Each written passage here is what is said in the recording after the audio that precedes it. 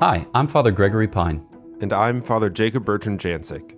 And you're listening to the Catholic Classics podcast, where we seek to grow our interior lives by learning from the Church's greatest saints and teachers. Each season, we'll read through a great work, explain its spiritual principles, and help you apply its timeless wisdom to your life. The Catholic Classics podcast is brought to you by Ascension. This season, we are reading Ascension's edition of Confessions by St. Augustine. A few reminders before we get started. To download the reading plan for Confessions, visit ascensionpress.com/CatholicClassics or text Confessions to 33777. Click follow or subscribe in your podcast app for daily notifications. This is day 24. Today we will be reading Book 7, chapters 5 through 7 in the Ascension edition of the book. If you'd like to hear some of our conversations on other subjects, follow up with us and 3 of our brother priests on the podcast Godsplaining. There you'll find weekly episodes on a variety of Catholic themes with occasional guests, scriptural meditations, and special series. You can find Godsplaining with any podcast app, on YouTube, and at godsplaining.org. Before we get into the reading, a quick look at what we're covering today. So, as we're carrying on in Book 7, we're going to take up some of the same questions, the same themes that Augustine has been looking at so far. We're going to continue with the question of the cause of evil. Remember, the sort of premise here is that if evil is not created by God and God is good, then where is it that evil comes from? Also, the sort of question of the perversity of the will. So if it's us who are the cause of evil, then how is it made for the good that we choose against the good? Here, Augustine also refutes the teachings of astrologers and turns again to the Neoplatonic writings, and he begins to draw some conclusions or make the observation that there's some similarities shared between the Neoplatonists and the book of Genesis. So we're going to cover all of that, but before we do, let's get started with a prayer. In the name of the Father, and of the Son, and of the Holy Spirit. Amen. Breathe in me, O Holy Spirit, that my thoughts may all be holy. Act in me, O Holy Spirit, that my work too may be holy. Draw my heart, O Holy Spirit, that I love but what is holy. Strengthen me, O Holy Spirit, to defend all that is holy. Guard me then, O Holy Spirit, that I always may be holy. Amen. In the name of the Father, and of the Son, and of the Holy Spirit. Amen. Chapter 5. Thus I sought an answer to my question, what is the source of evil? But I sought it in an evil way, blind to the evil involved in my searching. Before my mind's eye I set the whole of creation, all things that can be seen therein, the sea, the earth, air, stars, trees, and mortal creatures, and indeed included whatever we do not see, such as the firmament of heaven, all angels too, and all the spiritual inhabitants to be found there. However, I continue to think of all these beings as though they were bodies in space, making your creation into one great mass, made up of distinct kinds of bodies, some real and some phantoms of my imagination, which I thought to be spiritual realities. I thought this mass was huge, though not as it really is, which I could not know, but as was convenient for my thought, though finite in every way. However, I imagine that you, O Lord, embraced and penetrated it all throughout, though infinite in every way, as though there were a sea that were everywhere, on all sides, through measureless space, a huge and boundless sea, containing within itself a sponge which itself was huge, though bounded. Such a sponge would obviously have been filled by that boundless sea. This is how I conceived of your creation, itself finite, but full of you who are the infinite one. And I said, behold, God, and behold what God has created. See how he embraces and overflows them. Where then is evil? And where does it come from? And how did it creep into this? What is its root and its seed? Or does it have no being? Why, however, if it is nothing, do we fear and avoid it? Or if we fear it uselessly, then that fear is evil, goading and tormenting the soul uselessly. Indeed, in so much greater an evil to the degree that we have nothing to fear, but nonetheless continue in our fear. Thus either there is evil that we fear, or else the fact that we fear is evil. Where does it come from, given that God, the good one, has created all these good things? Yes, he, the creator and chief good, created these lesser goods, and both the creator and creatures are good. What is the source of evil? Or was there some evil matter from which he made, formed, and ordered it, with something being left in it unconverted to the good? But why would he do that? Was he not strong enough, he who is almighty, to turn it about and change the whole so that no evil might remain in it? Finally, why would he make anything at all out of it rather than, by the same omnipotence, cause it not to come into existence at all? Or could it then exist against his will? Or if it existed from all eternity, why did he allow it to be this way for infinite ages of time in the past, being pleased to make something with it only after they passed? Or if he were suddenly pleased at last to do something with it, would not the Almighty have rather willed that this evil matter should not exist, and that he alone should exist, the whole true, sovereign, and infinite good? Or if it was not good, that he who was good should not also fashion and create something that was good, then having done away with and destroyed that evil matter, could he not form good matter, from which he would then create all things? For he would not be almighty if he could not create something good without the assistance of some kind of matter that he had not himself created. I mulled over all these sorts of thoughts in my miserable heart, weighed down with gnawing cares lest I should die prior to discovering the truth. Nonetheless, the faith of your Christ our Lord and Savior, professed in the Catholic Church, was filled in my heart, though still unformed on many points and unsteady concerning the rule of doctrine. However, my mind did not entirely depart from it, but rather daily took it in more and more. Chapter 6. By this time I had also rejected the lying divinations and impious insanity of the astrologers. Let your own mercies out of the depths of my soul confess unto you for this too, O my God. For you altogether, yes, for who else calls us back from the death of all errors, except for the life that cannot perish, and the wisdom that itself needs no light, but that which enlightens those minds that need it, by which the whole universe is directed, down to the rustling of the leaves of the trees. You made provisions for the obstinacy with which I struggled against Vinicianus, a perceptive old man, and Nebridius, a young man with admirable talents. The former vehemently asserted, and the latter often said, though expressing some doubt himself, that there was no such art that could enable one to see things in the future. Rather, they said, men's conjectures were like a lottery, and out of the many things that they said would come to pass, some in fact did, though they who spoke such things did not actually have some kind of knowledge, but rather stumbled upon it merely because they spoke so often. At that time you provided me with a friend who was not careless in listening to the astrologers, though he had not developed skills in those arts, but, as I said, was a curious listener to their words. At the same time, he knew something himself which he had heard from his father, though he was not certain how much it should overthrow his estimation of that art. This man, named Firminus, had received a liberal education and was well taught in rhetoric. He consulted me as someone very dear to him, asking me what, based on his so-called constellations, I thought about some of his affairs in which his worldly hopes had risen. But I, having now begun to incline toward Nebridius's opinion, did not altogether refuse to conjecture on the matter, and thus I told him what came into my unresolved mind. However, I added that I was now almost persuaded that these were merely empty and ridiculous follies.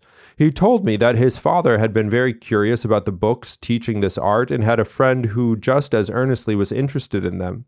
Together they would study and confer concerning these matters, fanning the flames of their affections in these toys, so that they would observe the times when the brute animals breeding about their house gave birth, looking then to the relative position of the stars, so that they might thereby undertake new experimentation in this so-called art. He then said that his father told him that when his mother was about to give birth to him, Firminus, a maidservant of that friend of his father's, was also pregnant, a fact that could not evade her master, who exercised great care and the utmost diligence in marking the births even of the puppies born in his household. It happened that both children, the one for his wife and the other for the servant woman, were both delivered at the same moment, as the men most carefully observed the days, hours, and indeed the minutes themselves. Thus they were both born under exactly the same constellations, even to the minutest detail, one for his son and the other for the newborn slave. For as soon as the women went into labor, they each gave notice to each other what was going on in their houses, and had messengers ready to send word to each other as soon as the birth had taken place, something both men easily were able to do. Thus the messengers of the respective parties met, he surmised, at such an equal distance from either house that neither of them could make out any difference in the position of the stars, nor on any other tiny point. Yet Firminus, born as the child of wealth in his parents' house, ran his course through the gilded paths of his life, increased in riches, and was raised to honors. By contrast, the slave continued to serve his masters without any relaxation of the yoke, as Firminus, who knew him, told me. Upon hearing these things, I believed them coming from the lips of someone who had such credibility. Thus all my resistance gave way, and first I strove to convince Firminus that he himself should give up that curiosity, telling him that if I were to make true predictions based on the constellation under which he were born, I would need to tell him about parents who were elevated among their neighbors, a noble family in its own city, high birth, good education, and liberal learning. But if that servant had come to me with the same star chart to have me say something about him, I would need to tell him, if I were to be truthful, that I saw the most abject of family lineages, slavish conditions, and everything else that was entirely opposed to what I would have said about Firminus. Thus, if I spoke the truth, I should speak differently to different men based on the same constellations. Or if I spoke the same to them, then I would speak falsely. Therefore, it was most certain that whatever was spoken truly after considering someone's constellations was not wrought by some art, rather by chance. And whatever was spoken falsely was not due to ignorance of that art, but rather by the deceptions of chance. Thus, ruminating by myself on these things, an opening was formed so that none of those fools who lived by such a trade, men whom I longed to attack and disdainfully refute, might try to convince me that Firminus had informed me falsely, or that his father had done so to him. I turned my thought to such cases of twins, who for the most part come out of the womb so closely to each other that the tiny interval of time, no matter how intensely nature would supposedly exercise its power during that span, cannot be noted by human observation or in any way expressed in the figures that the astrologers must inspect in order to make his true proclamations. But they cannot be true. For looking at the same figures, he would have been forced to make the same prediction concerning Esau and Jacob, two men who had lives that were quite different. Therefore, the astrologer would be forced to speak falsely, or if he wished to speak truly, then looking at the same figures, he must not give the same answer. Thus, he would speak the truth only by chance, not art. For while the astrologers and those who consult remain unaware of it, you, O Lord, most righteous ruler of the universe, by your hidden inspiration, make the listener hear what he should hear, according to the merits of men's souls, speaking out of the unsearchable depths of your just judgment. And let no man ask, what is this, or why that? Let him stay silent, for he is but a man. Chapter 7. Now then, O my helper, you had loosed these fetters, and I sought to know where evil came from, but I found no way forward in this search. However, you did not allow wavering thoughts to carry me away from the faith. I believed that you exist, that your substance is unchanging, that you take care of men and judge them, and that in Christ your Son our Lord and the Holy Scriptures, which the authority of your Catholic Church pressed upon me, you had placed the path of man's salvation to that life which is to be after this death. With all this safe and fixed in my mind, I anxiously sought to know where evil comes from. Oh, how great were the birth pangs tormenting my breast, and how I groaned, O my God! Yet even there your ears were open, and I did not know it. And when in silence I vehemently sought an answer, that silent grief in my soul was a powerful cry unto your mercy. You knew what I had suffered, while no man could be aware of this, for what passed onto my tongue from those depths and into the ears of my closest friends. Did the whole tumult of my soul pass thereby? But neither time nor words could suffice. But all of it went up to your hearing, all that roared from the groanings of my heart. And my desire was before you, though the light of my eyes was not with me. For that was within, whereas I was outside. Nor was that confined to some place, but I was intent upon things that are contained in space. Yet there I found no resting place, nor did they receive me so that I could say, it is enough, it is well. But neither did they allow me to turn about so that I might find the place where it might indeed be truly well with me. For I was superior to these things, but inferior to you, and you are my true joy when I am subject to you, and you had subjected to me the things that are below me. And this was the right proportion and middle way of my safety, to remain in your image, and by serving you to rule the body.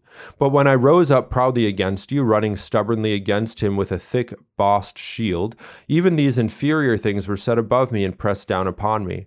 And nowhere could I find respite or some place to catch my breath. I saw them all around me, on all sides, in heaps and throngs, and in my thought, images of them came to my mind, unsought as I would turn away from them to you, as though they were saying to me, where are you going, O you who are unworthy and defiled? And all this had grown out of my wound, for you humble the proud like one who is wounded, and through my own inflammation was I separated from you. Yes, pride had even swollen my eyes shut. Okay, back at it. Still questioning evil, still questioning the cause of evil, the source of evil. I guess in Augustine's experience, in his life experience, he's pretty sure that evil exists. There's not kind of a question there of whether or not evil exists, but where does it come from? What's going on here? So one of the things that he begins to talk about is the will, choosing evil. But he questions whether or not, or how this is possible. How is it that we were given freedom, to choose, but how is it that we choose evil, or we're capable of choosing evil, if God is omnipotent, if God is all powerful? Why would he allow this? So maybe let's start there. I think that's often at the heart of the question of the problem of evil. If God is all powerful, all loving, all knowing, why does he permit us to choose evil, to commit sin? Thoughts here, Father Gregory? Yeah, so this is kind of foundational or fundamental question, because it gets at God's quote-unquote motivation in creation. So God's not motivated by considerations of optimization or maximization. God makes things that are good because he is good, and he entrusts those things with their own kind of integrity, with their own way of being and doing, and then he abides by the terms of his creation. So he's not like he's responsible to his creation in the way that we're responsible to other members of our family, but he's responsible to himself, he's consistent, and as a result of which we expect a kind of coherence in the way that his plan works itself out. And so one of the kind of possibilities, I suppose, or eventualities in creating free creatures is the possibility that those free creatures would transgress the law. And that's what you see in evil done specifically, not just in evil suffered. And here, St. Augustine goes on to describe how he's trying to sort through evil, but he's thinking about it in the wrong way. And again, as we have made mention of at this point a couple of times, it's because he's thinking about it in kind of crass, materialistic terms. And here you have one of the sillier descriptions on the basis of his Manichaean errors. And he can't come to a better understanding, as it were, of the nature of evil, because he's picturing God kind of mixed in amongst the things of creation, as if God were a kind of sponge, or a kind of world soul who enters into an almost physical relationship. And so this will be a key Catholic teaching that St. Augustine will gradually learn and then apply in his life, namely that God is transcendent, and in being transcendent, he's able to be most immanent to his creation. So it's in a certain sense being wholly other than his creation, whereby God is able to be so very bound up with or involved in his creation, not getting mixed in the jumble of created things, but rather, giving them their very being and their very acting and dwelling in them as in a temple, in the case of us and angels. Yeah, and it's important, or the issue or the reality of freedom, our free will, is important, as Father Gregory was explaining. The Christian life is about love, it's about charity, and we can't be forced to love. That's a choice, that's something we're invited into, but not forced and not manipulated into. And with any sort of freedom, there's also freedom not to choose, or to choose other, or to choose in a different way. So it's important also to affirm the reality or the necessity of our freedom, if we're made to participate in God's life, which I guess, evidence seems to support that with some strength and vigor. So we're going to continue the question of evil isn't going to disappear. It's not going away. He hasn't resolved it yet, as we're reading and listening. So it's going to come back, and it's going to continue to be something that we consider as we work through Book 7 here. But the next thing that St. Augustine kind of takes up, that St. Augustine faces, is astrology. And he has this conversation with a friend, Firminus. I've heard the name pronounced. You might have a different pronunciation, but that's what I'm going to say. So, and as we're reading through the chapters, there's this sort of conversation concerning the stars and the alignment of the constellations around the birth of Firminus and the birth of a slave, and then questions of the birth of Esau and Jacob from the scriptures, and whether or not what the astrologers say has any veracity, any truth to it. Augustine thinks it doesn't, because if you look at people born in the same time, at the same time under the same alignment of the stars, they can have very different outcomes of life, and that so there's no sort of rhyme or reason using astrology to talk about essentially providence or what plays out. So there's some danger here in sort of ascribing to astrology and the constellations and the alignment of the stars. And Augustine, tackles it a little bit, but kind of proves it to be not that important or credible and pretty dangerous very quickly. So I don't know, thoughts, Father Gregory, about astrology. Are you pro, contra astrology? Where do you come down on the issue? I'm not for astrology.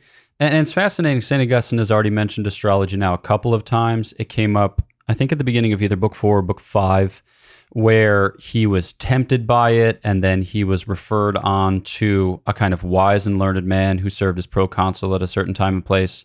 I forgot his name, but I can look it up real quickly, or I can just move on because it's not terribly important. But that man said, yeah, it's just bogus. It's bunkum. And maybe the astrologers are going to get certain predictions right, but it's, as it were, by accident. Or it's because they're just doing science on whatever pertinent circumstances they actually have access to. They're attributing it to the stars, and that's just all smoke and mirrors. The name of that guy was Helvius Vidicianus, and it's specifically his friend Nebridius who convinces him, like, yeah, I went down that path. You don't want to go down that path. And on the one hand, you might think to yourself, I am not especially tempted by astrology, but many of our contemporaries are. If you go through, the streets of a major city, you'll see, palm reading or whatever, magic ball or tarot cards or blah, blah, blah, and thus and such. Certainly there are cities where it's more popular, like Louisiana, New Orleans, I suppose you'd find more of it. Other cities where it's less popular, like Topeka, Kansas. But regardless, people want to have or exercise a certain control over their lives. They want to manipulate the outcome of their lives, or at the very least, they want to peer into the future with some certainty. And the reason for which is, it's plain, it's obvious.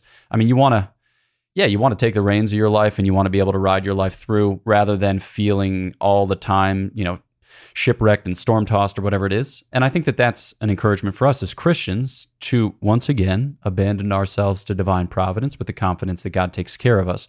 And I think that as St. Augustine struggles with his understanding of God and his understanding of providence, you see him tempted by these strange things because they hold out hope that you can know and that you can know with certainty, and therefore you can maybe control and manipulate. So it's fascinating that this has already come up a couple of times, and he's not done with it yet, so... Yeah, one of the things that St. Augustine points out in these chapters, as he's considering astrology yet again, or engaging with whatever, considering, I don't know, but is the comment that they're going to get some things right sometimes because they speak on everything all the time. So it's, sort of by coincidence that it's gonna seem like it's right at times, but if you actually kind of scratch the surface, there's not much to behold. It's just random sort of coincidence and guesswork and attributing it to the constellations or whatever, so not to put our stock in, our hope into. So these chapters end with Augustine returning to a consideration yet again of evil. And this time he does so by thinking of evil, of turning from God, of choosing those things that are not God, by using the sort of image of running from God. And I find this to be particularly evocative of Augustine's journey, and probably many of ours. We've talked a lot about Augustine searching, about his investigations, his desire, his pursuit of wisdom and truth, and this sort of running to this and that place. And we've even covered, how St. Augustine has traveled from this place to that place, from Tagaste to Carthage to Rome to Milan.